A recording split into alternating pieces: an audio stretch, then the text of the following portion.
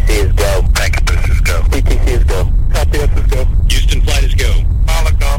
STM is go. Safety comms is go. STE is go. LRD is go. SRO is go. CDR is go. Launch director, NTD, our launch team is ready to proceed at this time. 5, 4, 3, 2, 1.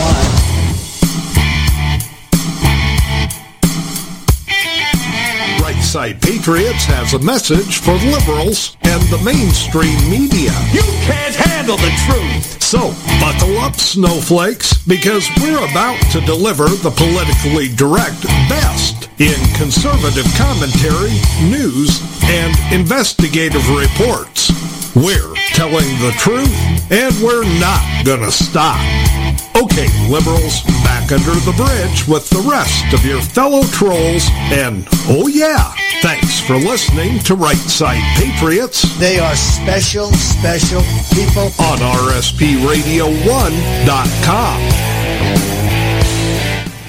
Welcome to Right Side Patriots on RSPRadio1.com. Craig Andresen at the National Patriot and Diane Sori at the Patriot Factor. It's Friday night, 19th of January. Welcome to it. Good evening, Diane. Good evening, Craig, and how are you today? I'm excited today because we are doing the full hour with a very special guest tonight. Yes, we are. And he's a friend of the show and a personal friend of both of ours. Mudar Zahran has been a guest on this show. I can't even begin to count how many times. And I was telling Diane before we took to the air tonight, I said, I get so excited when we have Mudar Zahran on because we get more useful information from Mudar in an hour than we can get from all the television reports of things that are going on in the Middle East in 6 months. That's very true, and we get direct information, not watered down stuff that you unfortunately get from our media here. That's right. Now, folks, if you don't know, Mudar Zahran is the Secretary General of the Jordanian Opposition Coalition. He is a pro-Israel Palestinian, and it's amazing the information that he always imparts on us. So let's welcome to the show Mudar Zahran. Mudar, hello. Hello, thanks for having me again, my friends. Yes. Pleasure to be with you. We're happy to have you. You know, it's always great when we get, the real story without all the smoke and the mirrors and everything else. And Mudar, I guess maybe the place to start is going back to that awful day in October 7th, when Hamas attacked Israel. For us over here, and I think for most of the world, that was a real shock. Was that really a shock to you? With your ties to that area, or did you know?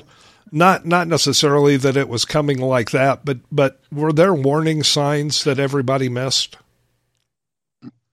Well, what I may need to explain to the listeners is the fact that I've spent a good chunk of my life being connected to the intelligence world, having worked for the U.S. Department of State and for the embassies in both Amman, Jordan, and Iraq.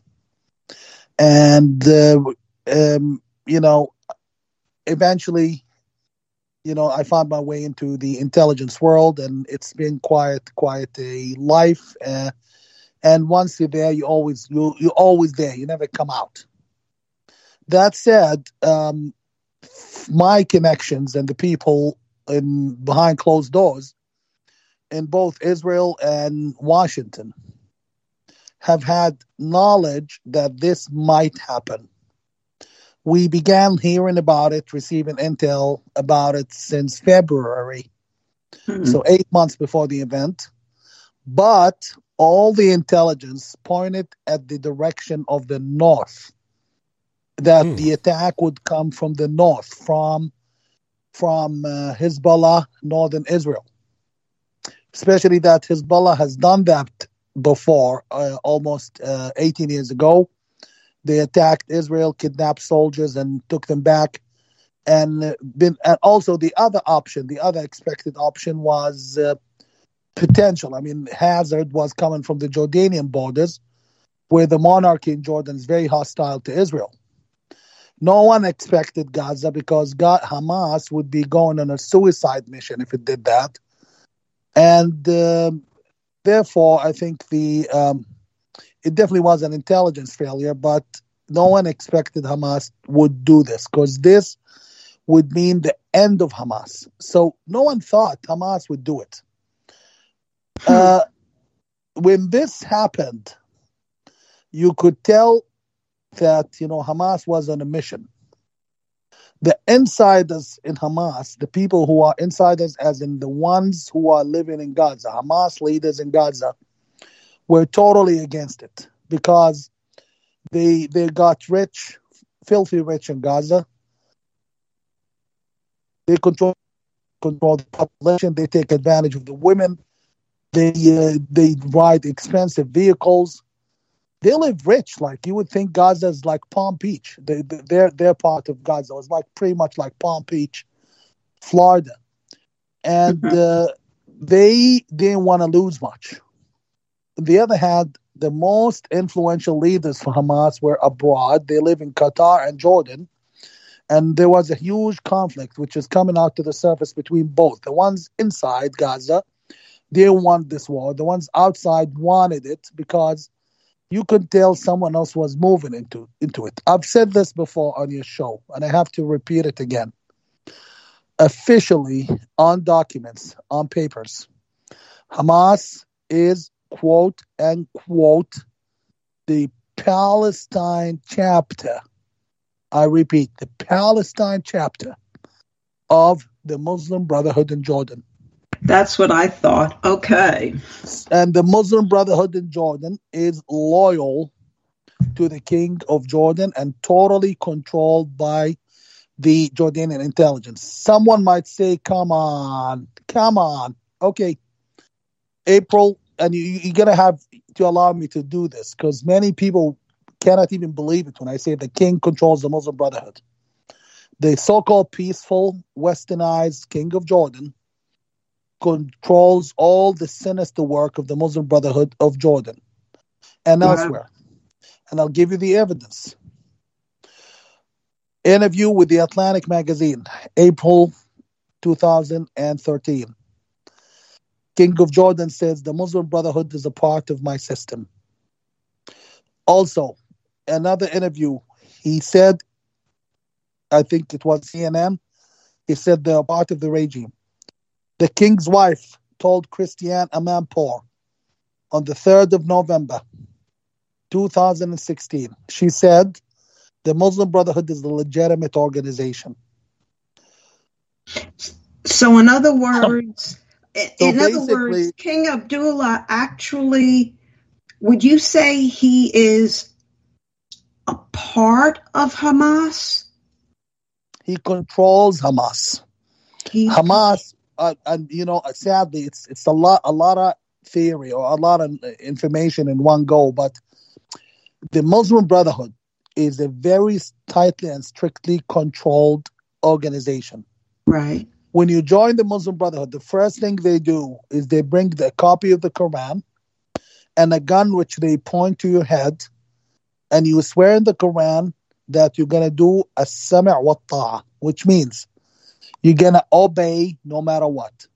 The Hamas would have never pulled this one off without full authorization from the Muslim Brotherhood of Jordan.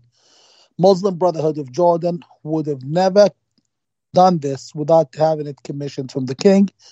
Anyways, this is just to explain to the listeners who they're dealing with when they say the King of Jordan. Right. Well, and let me just remind you that the eve before the massacre took place, the king's wife was at a so-called youth festival in Ireland. And she got the microphone to speak. And instead of talking about youth, she began attacking Israel and saying Israel kills Palestinians left and right, kills Palestinian children. She said that the eve of the massacre. the 6th of October. Wow. So obviously, he knew something we didn't know. And you can always Google everything I'm saying here. You can always look it up and verify it. Right. That said, we, from an intelligence point of view, the stuff you cannot find online, we know this attack came from was orchestrated by 3 different governments. One is the government of Jordan. Right. The second is the Egyptian government, but basically the Egyptian military intelligence, which is fully controlled by President Sisi of Egypt. And 3, an Arab Gulf state, which I cannot disclose at the moment, who has a peace agreement with Israel. There are 2 Gulf states which hold, has embassies or peace agreements with Israel. And I can't disclose which one, but eventually, a year or 2, this is going to come out. You mean they're actually violating the Abraham Accords that were signed? Abrahamic Accords, yeah, but not only that, they've been in bed, all 3 of them. Jordan, that Gulf state, and Egypt have always been in bed with terror groups. Unlike what you keep hearing in official media, right? The reason terror groups in the Middle East still exist is the fact that most Arab countries, official regimes who claim to be normal, claim to be peaceful and pro-Western, are actually in bed in cahoots with terror groups. It's called working both ends against the middle. They scare the West with terror groups, and they support terror groups. And I have to add that there are elements within the globalist deep state in Washington who actually work very hard to sustain those terror groups. Let me give you an example. After 9/11, the George W. Bush Jr. Created the Department of Homeland Security, and it was openly, it was not even a secret that the Department of Homeland Security looked at what they identified as quote unquote immigrants of interest, basically immigrants from the Middle East and Muslims. When Bush and the DHS were deporting Muslims left and right from the United States, I think in the year 2003 alone, they deported 200,000 Arabs from the United States. I'm not sure on the figure, but I've read it somewhere. And they deported, I was in the U.S. then, living in New Hampshire, and I remember how difficult it was for to renew your driver's license, to get any documents. Some sort of alarm went up. It's understandable given 9/11 took place, but I'm telling you the way it was. At that very time, Bush was going bananas on any followers of the Muslim faith. He was receiving care, it's EAIR. Oh, yeah. At the White House. You can just Google his pictures with him. And all of those guys are Muslim Brotherhood. And one of Hamas' current most senior leader, Abu Marzouk, was known to be friends with him.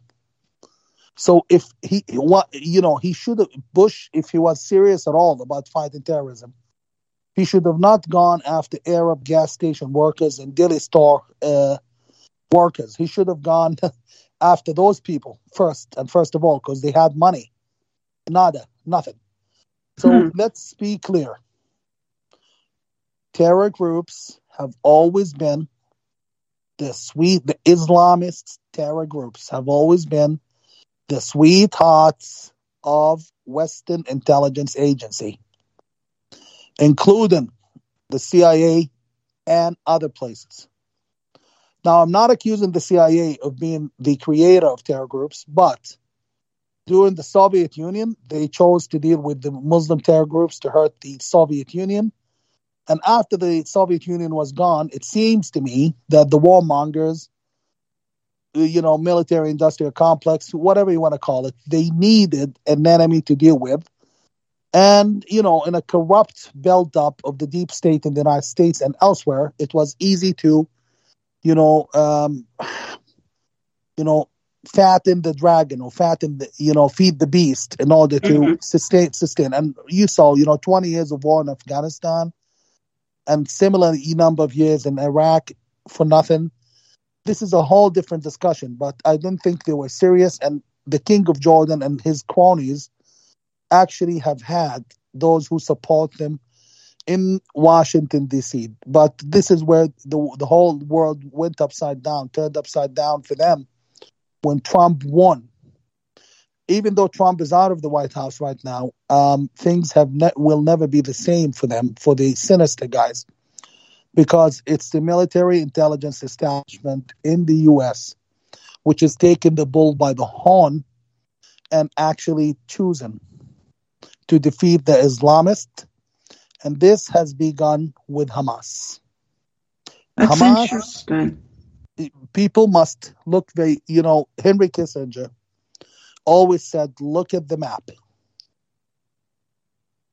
If you look at the map, the country of Israel / Palestine, whatever you wish to call it, whatever historically that country was, I don't care.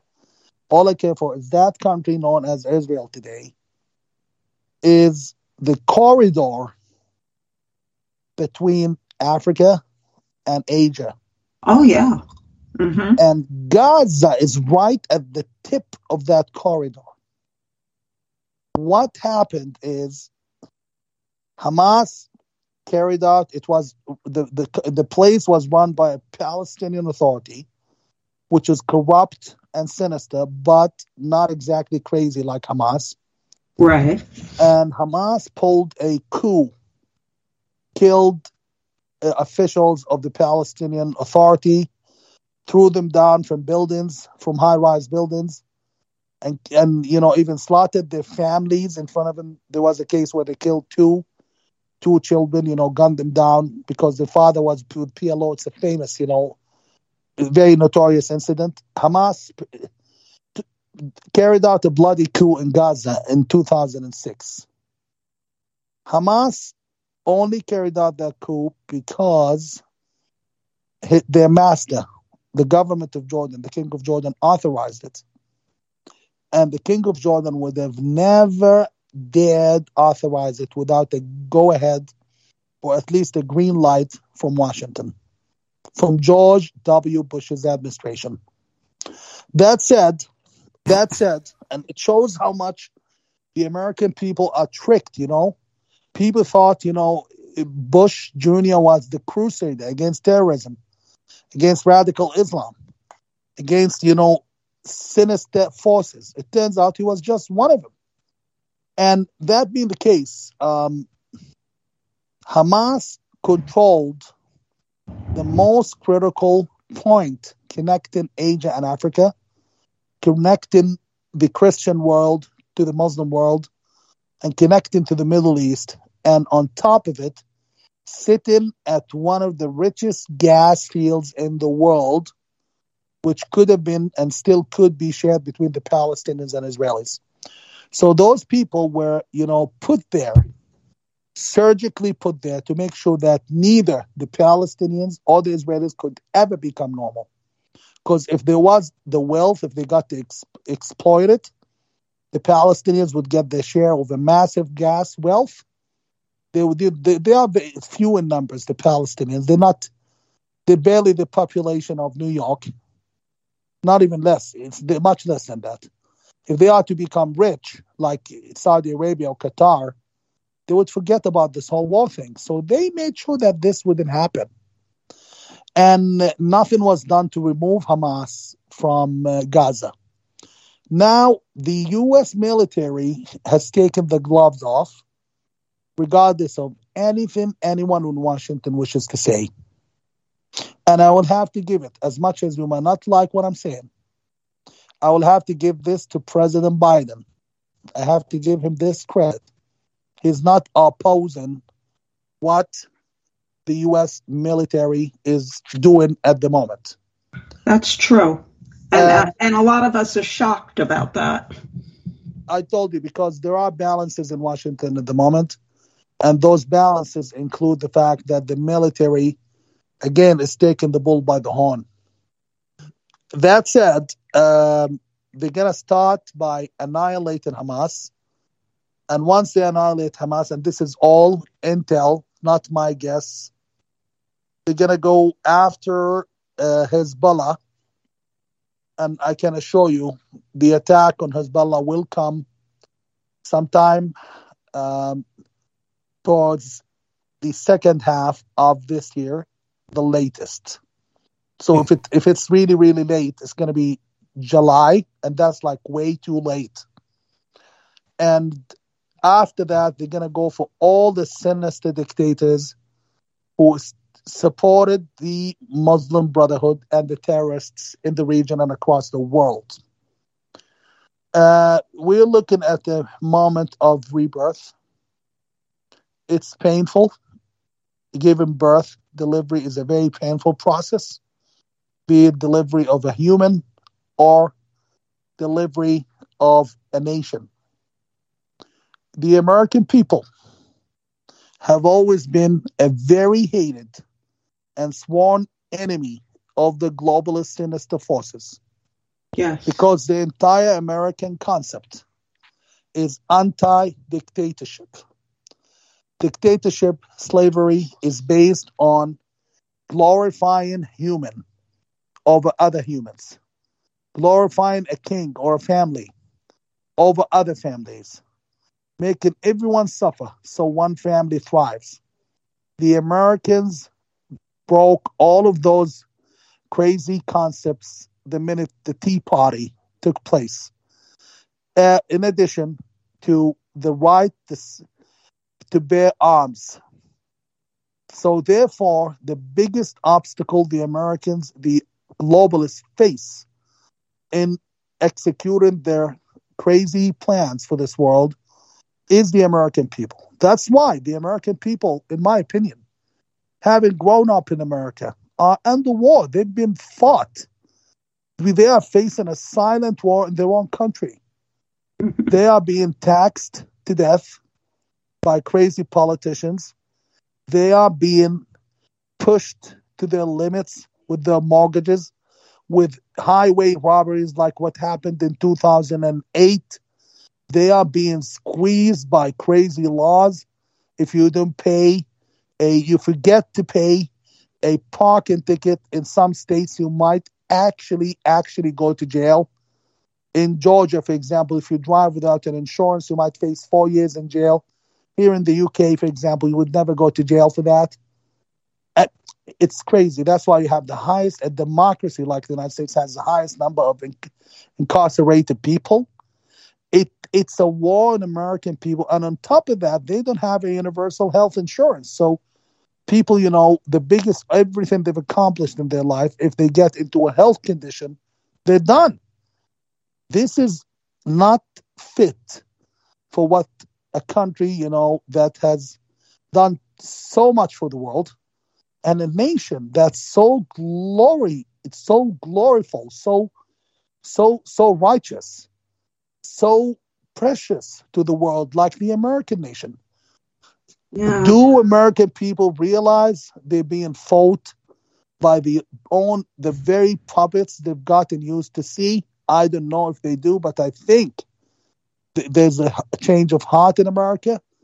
At the same time, the only ones I can trust in the United States right now are men and women in uniform. And that's all servicemen and women, in addition to the U.S. military intelligence, the Defense Intelligence Agency, in addition to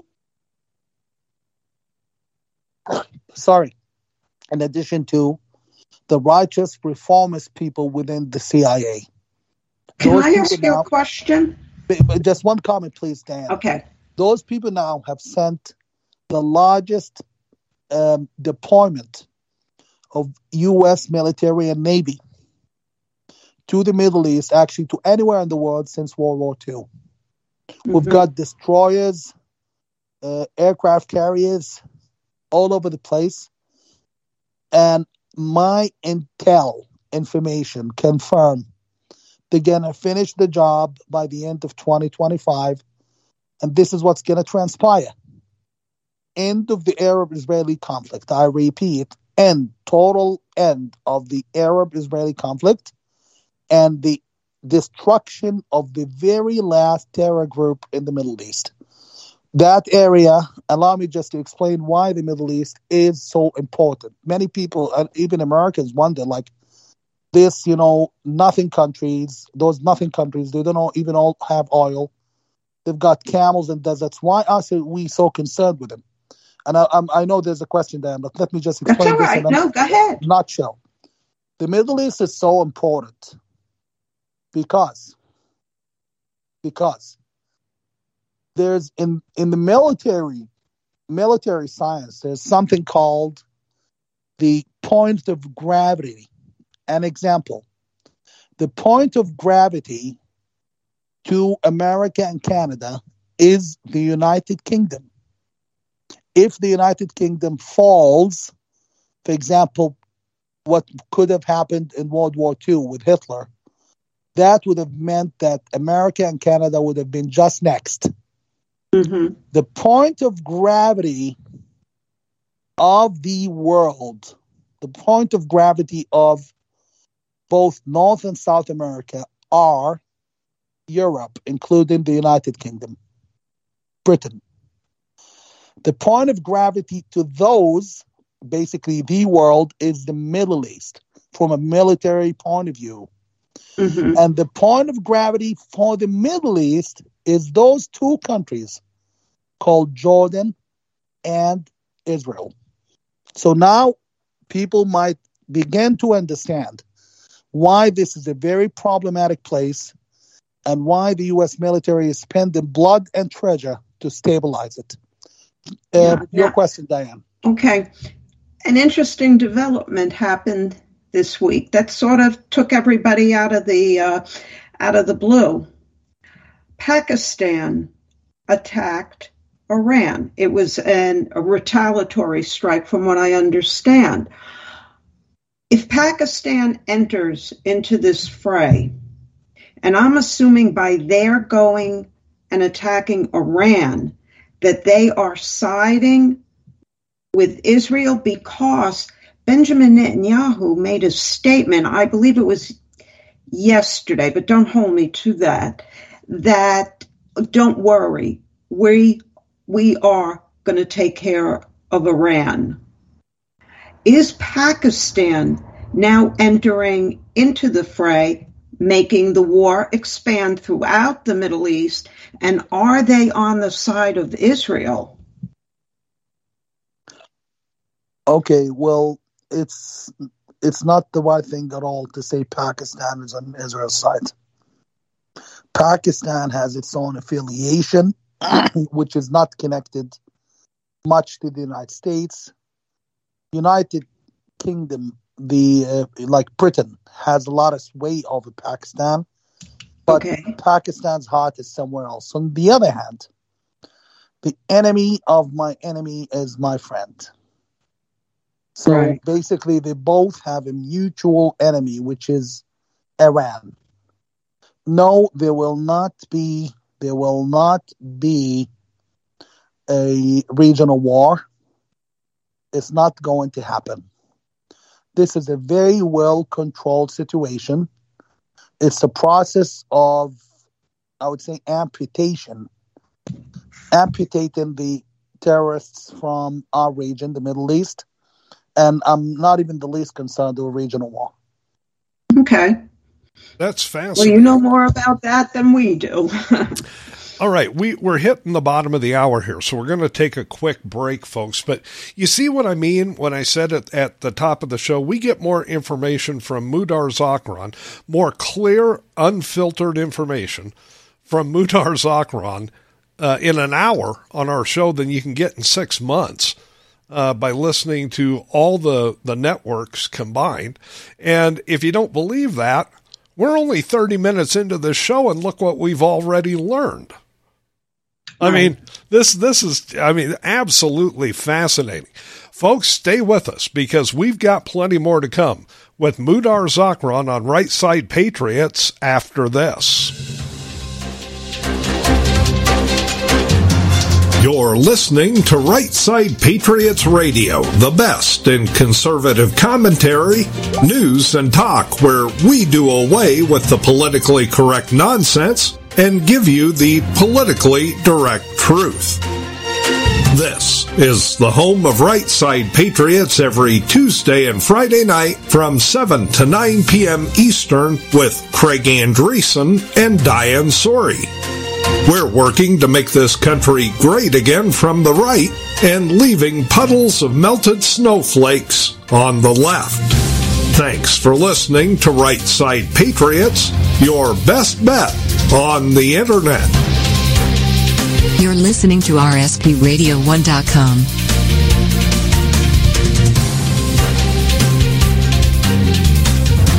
Hi guys, Diane Sori from The Patriot Factor on thepatriotfactor.blogspot.com, where I found a home base 7 years ago after becoming one of Facebook's longtime Facebook felons, or so I've been told by the Facebook gods. On my blog, you will find not only my articles, but our Right Side Patriots investigative reports, as well as stories and links to and from well-known writers and bloggers, plus what I call almost daily memes, my snarky take on news of the day. And for more great takes on the issues of the day, check out The National Patriot at thenationalpatriot.com, where you can read Craig's insight into all the current news happenings. And join us both on Right Side Patriots every Tuesday and Friday night from 7 to 9 p.m. EST at rspradio1.com.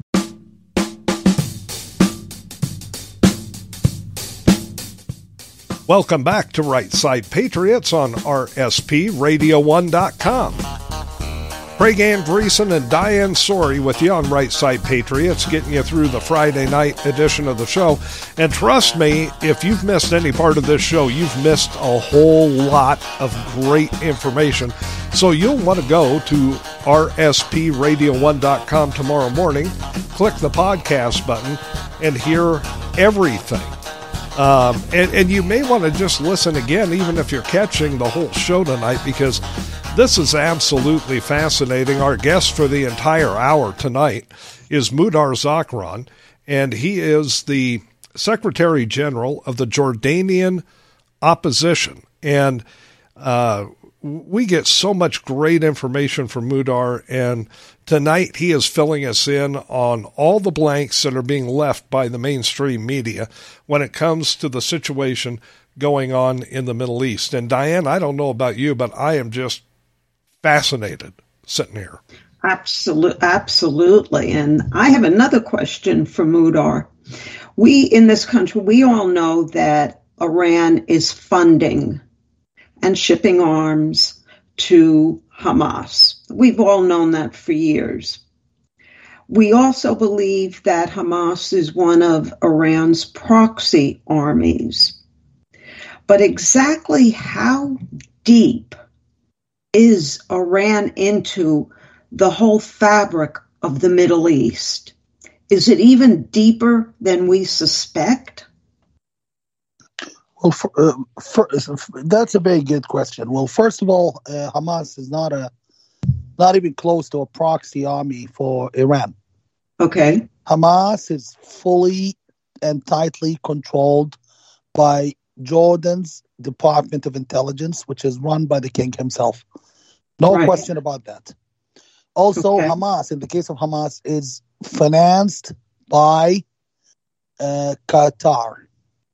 Oh, by Qatar.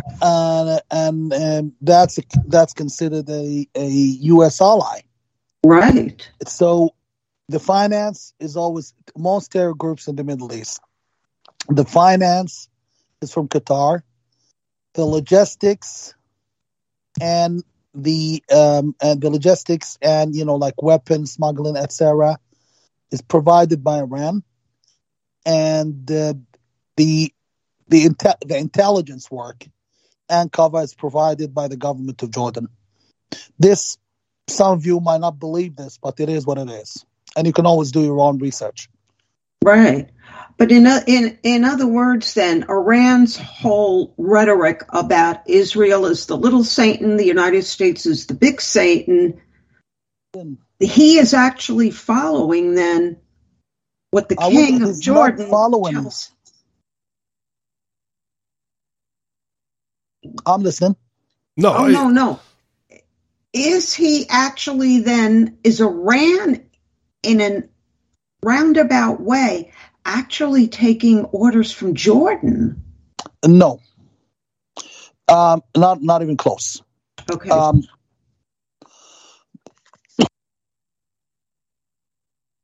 Iran is just a facade. Iran has been portrayed as way much bigger and larger than the treaty is. Okay. Iran is nothing more than a facade and a boogeyman.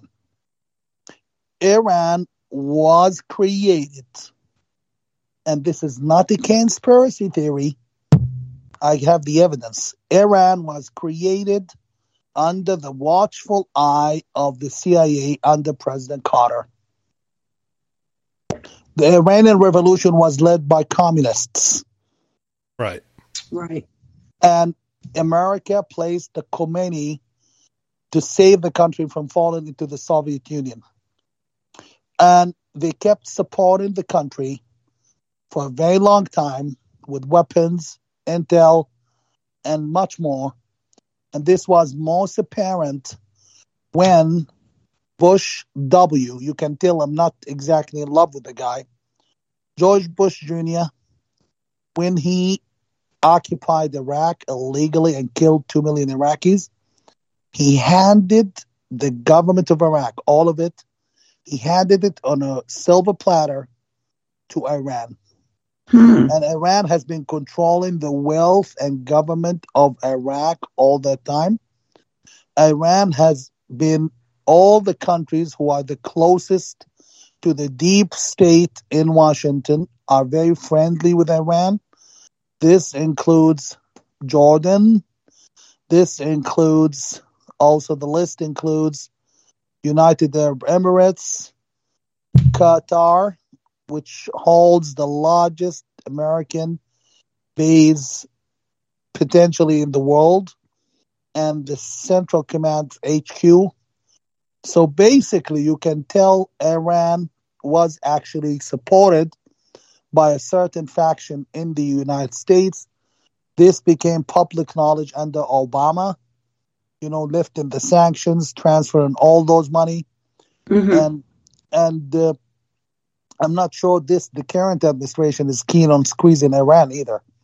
So I wouldn't worry much about Iran. I would worry much about the crazies who are still lurking within the offices of the CIA and other places in D.C. and Virginia, Langley, Virginia, who might just keep supporting Iran. So Iran, if the U.S. really decides to, impoverish Iran to death, they can do it over 2 or 3 years. Very interesting. Makes sense. That really answers a lot of questions. And really kind of fills in a lot of blanks, because we keep wondering why nobody is going after Iran. Iran's making a lot of noise. We're going to attack shipping. We're going to do this. We're going to do that. And of course, a lot of it is getting blamed on Iran, but you don't really see any of the key players, Israel or the U.S., actually going after Iran for any of this. I mean, we're going after a little bit Hezbollah, and of course, Israel's going after Hamas, but Iran always just seems to get left out of the mix. Mudar, is Iran actually a player in the situation that we see between Israel and Hamas right now, or are they just on the sidelines making noise? No, they are players, big players, but they're not the biggest. In the particular case in Hamas, government of Jordan controls that entity to the smallest, level up to the highest level, down to atoms. The way they act, they control them. But in the bigger picture, Iran controls Hezbollah, and Israel. And this intel I can share with you on your show. My very, very well-informed sources confirmed to me that the war between Israel and Hezbollah is coming, not may come. It's coming. And it's coming, and also it's expected to make the war in Gaza look like child's play. Wow. This is why Israel put the war in Gaza on the back burner. Very slow, very, light fire. They're still keeping the grip on Hamas, but they've finished 85% of the work. And they want to finish the remaining 15% gradually without too much, damage to the troops, because they have a much bigger war to fight in the north. The war in Hezbollah is coming. Israel has been bombing them nonstop every day to an extent scale, but it's going to grow larger and bigger. Do you think any of this at all is going to tie into the U.S. presidential election timing-wise? I think the Iranians, the later the Israeli attacks, the better for the Iranians.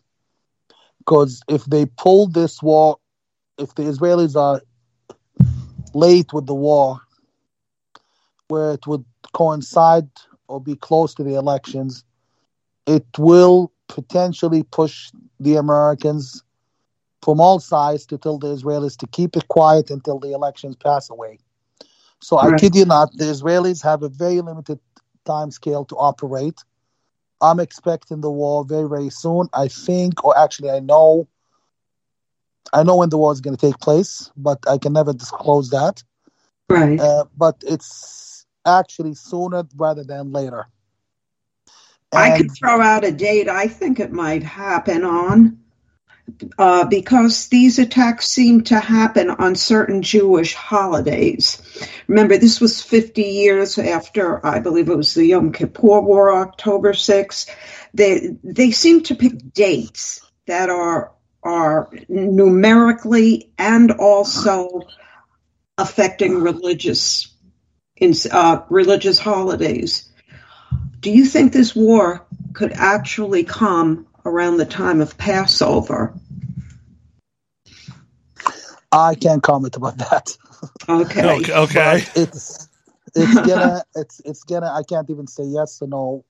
But all I can say is it's gonna be awful. Okay. Israel will lose some of its finest young men and women, but will definitely annihilate the enemy in this particular case, because the U.S. Army and warships are in the Mediterranean, and the U.S. might get involved if they need to. Israelis, and I suggest, I really suggest for those who are interested to even take notes, mark my words, Israelis will roll their tanks eventually all the way to Beirut, the capital of Lebanon. They're not going to occupy, but Israelis are going to send troops on the ground all the way to the Lebanese capital. Okay, this is going to be an act of execution of an entire terror group. Okay, so just to be clear, what you're telling our listeners and telling Diane and myself tonight is, while the upcoming war against Hezbollah that's going to be waged by Israel is going to be, in your words, an awful war, it's also a necessary action.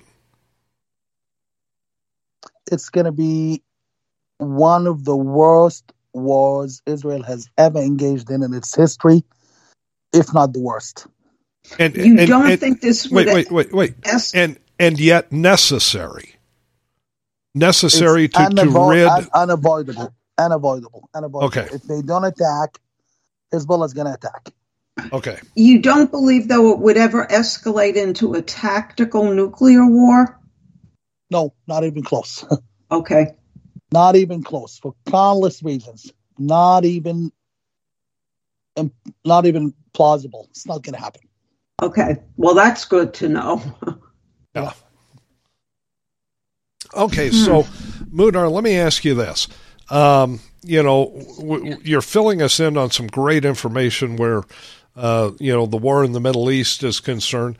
I'm interested also in your viewpoint on all the anti-Semitic nonsense that we see going on, not only in our country, but in the UK and other Western nations. These ridiculous marches in the streets, the things that are happening on university campuses. What is your take on all of that? Well, basically, it's it's always the oldest piece of wisdom is always follow the money. This effort is too motivated, extremely vicious, carefully planned, and formidably consistent to be voluntary work. I'm not saying everyone who's sympathizing with my own people dying in Gaza is an anti-Semite or someone who's been bought, but I think those in the leadership level of those marches, I think many of them are receiving something for their fully dedicated effort. Also, it's very interesting that they've never called for the Palestinians' right anywhere else. So there's no need to state the obvious, which is it's either that they've been bought or they're totally misinformed or they just hate Jews, which I've found to be the case in many, many places, especially in the European continent. It's not in my interest as a Jordanian of Palestinian heritage to have the Jews demonized.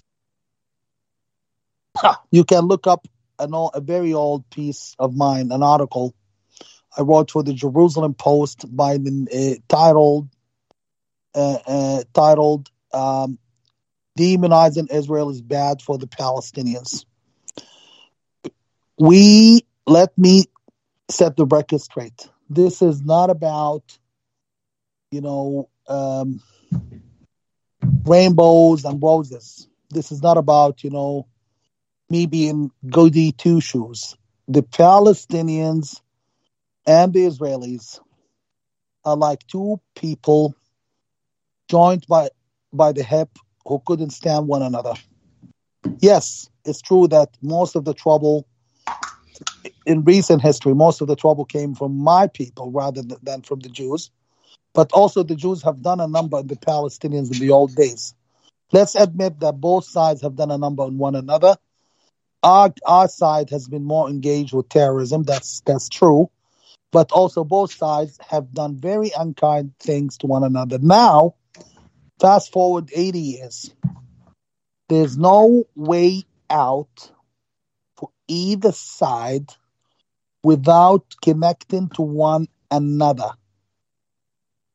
There will be a new, and mark my words, there will be a new ruling system in Jordan after this dust settles. And the ruling class in Palestine, in the Palestinian territories, will be annihilated, finished, made, decommissioned, if that's the word. And then there will be a sort of arrangement between Jordan and those places, which does not step on Israeli sovereignty when it comes to the West Bank. Right. And the Israelis will be able to extend their sovereignty to the West Bank, but not into the Palestinian areas of A and B. And eventually there will be some sort of federation like the Swiss Federation. Mm-hmm. Switzerland is made up of even different counties. 4 different languages are spoken in Switzerland. Italian, French, German, Dutch. And they are very, very different people. I've been there. They are different people, different food, different habits. And you can tell when you move from one. But at the end, they all have a federation And this will require economic prosperity, which could never happen with people like the King of Jordan stealing most of the wealth of the country, with people like Abbas and the Palestinian Authority stealing all the money. It could never happen with the presence of terror groups. Could never happen with Palestinian and Jordanian children being taught to kill Jews at schools. And also could never happen if we have Israelis, so-called Israelis, who claim to be Israelis, whose hearts and bank accounts are somewhere else. I can authoritatively tell you there has been huge issues with certain Israelis who influence public opinion and policy, who are literally bought by foreign governments. Many of them, and they are the ones making Netanyahu's life a living hell at a time where they should back him up. So all of those, excuse my language, scum will be done away with under the watchful eyes and very sharp spears of both the U.S. and Israeli military. You will watch this happen, and then we will move into a broader rolling of the concept, and I repeat, the concept will be rolled over the entire Middle East over the next 10 to 15 years, and eventually the world. This might sound too promising today, but what makes you a politician? A real politician sees what's not yet has happened. Rather, say a military general who sees the way it is right now. Right. Change for the better for our grandchildren. And this bogus, ugly, disgusting, and sickening Palestinian-Arab conflict is going to end for good. Also, the men who were involved in what happened on the 7th of October. The death sentences have been issued for each and every one of them. I'm not talking only about the terror leaders. I'm talking about the heads of states who were involved in this. You will pay, guaranteed. Yeah. And all of the security guards that you're going to plant around you are not going to serve you. May I remind them of the terrorist who carried out the Munich attack in 1972. One of them got killed, assassinated in 1992, 20 years after the event. So all of them who got involved in this dirty mess, which was very painful. Not only the most disgusting thing, and we can talk about this forever, is the amount of rapes and assaults that took place. And it's beyond anything I can speak about. I was at a different interview just the other day, and when I began talking about details, I ran out of breath and I couldn't finish because, I've got children. I've got little girls within that age to be sexually assaulted by a group of men and then shot in the head. I mean, I saw one photo a week ago that was out of this world. And those people are evil. I have not enough words to say how much we need to get rid of them. Bottom line is, people who have been pampered for too long by the globalists, by the baby killers, by the enemies of humanity. You got involved into this thinking you're going to come out. Trust me, you will pay. You're going to pay for this, guaranteed. Yes By or the no? way, the king's wife, I'm sorry to say this, shortly after the event, she was on television twice at CNN. Surprise, surprise. She made the most anti-Semitic statements in the world, and she began blaming Jews. She was saying, anyone who criticizes Israel is blamed for being anti-Semitic. No, it's not anti-Semitic to criticize Israel. It was disgusting. And worst of all, this is a woman whose own kingdom was stabilized and protected by Israel. Right. Well, before we end, because we're getting near that time, this question is very simple. Yes or no? Do you think the hostages are still alive?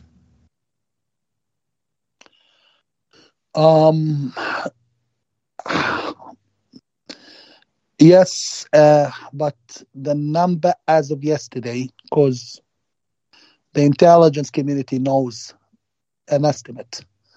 The numbers as of a week ago was 130. Right. The numbers as of today is 128. So slowly, they're taking them down.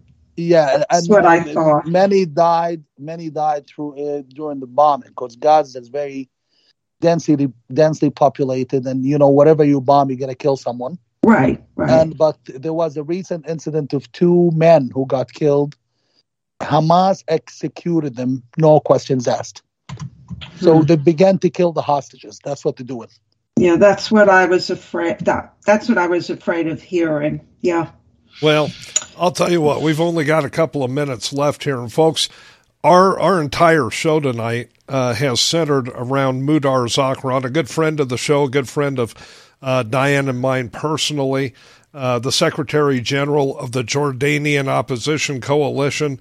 And, when we started talking about having you on the show, we told people, you don't want to miss this show. You're going to get more information. You're going to learn more in 1 hour than you're going to learn in 6 months or a year from any other source. And Mudar, I can't thank you enough for being with us, especially, it's in the middle of the night where you are, and it means the world to us and to our audience to have somebody who can come on and talk about these situations in a clear and concise way with insight and honest knowledge of those situations. Yes. And we can't thank you enough. Thank you so much, my friends, for having me. And it's always been a privilege and a pleasure to speak to well-informed hosts like yourselves, and definitely with the right kind of audience, which we yearn to talk to.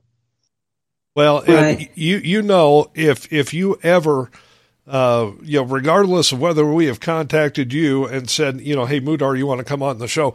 If you have anything that you think needs to get out there, you can contact us, and we will make time for you on our program. Well, let's pray that the next interview will take place from Amman, Jordan, at the Presidential Palace. That would be terrific. I would love that, but I'll tell you what I would love even more is if we could meet face to face there.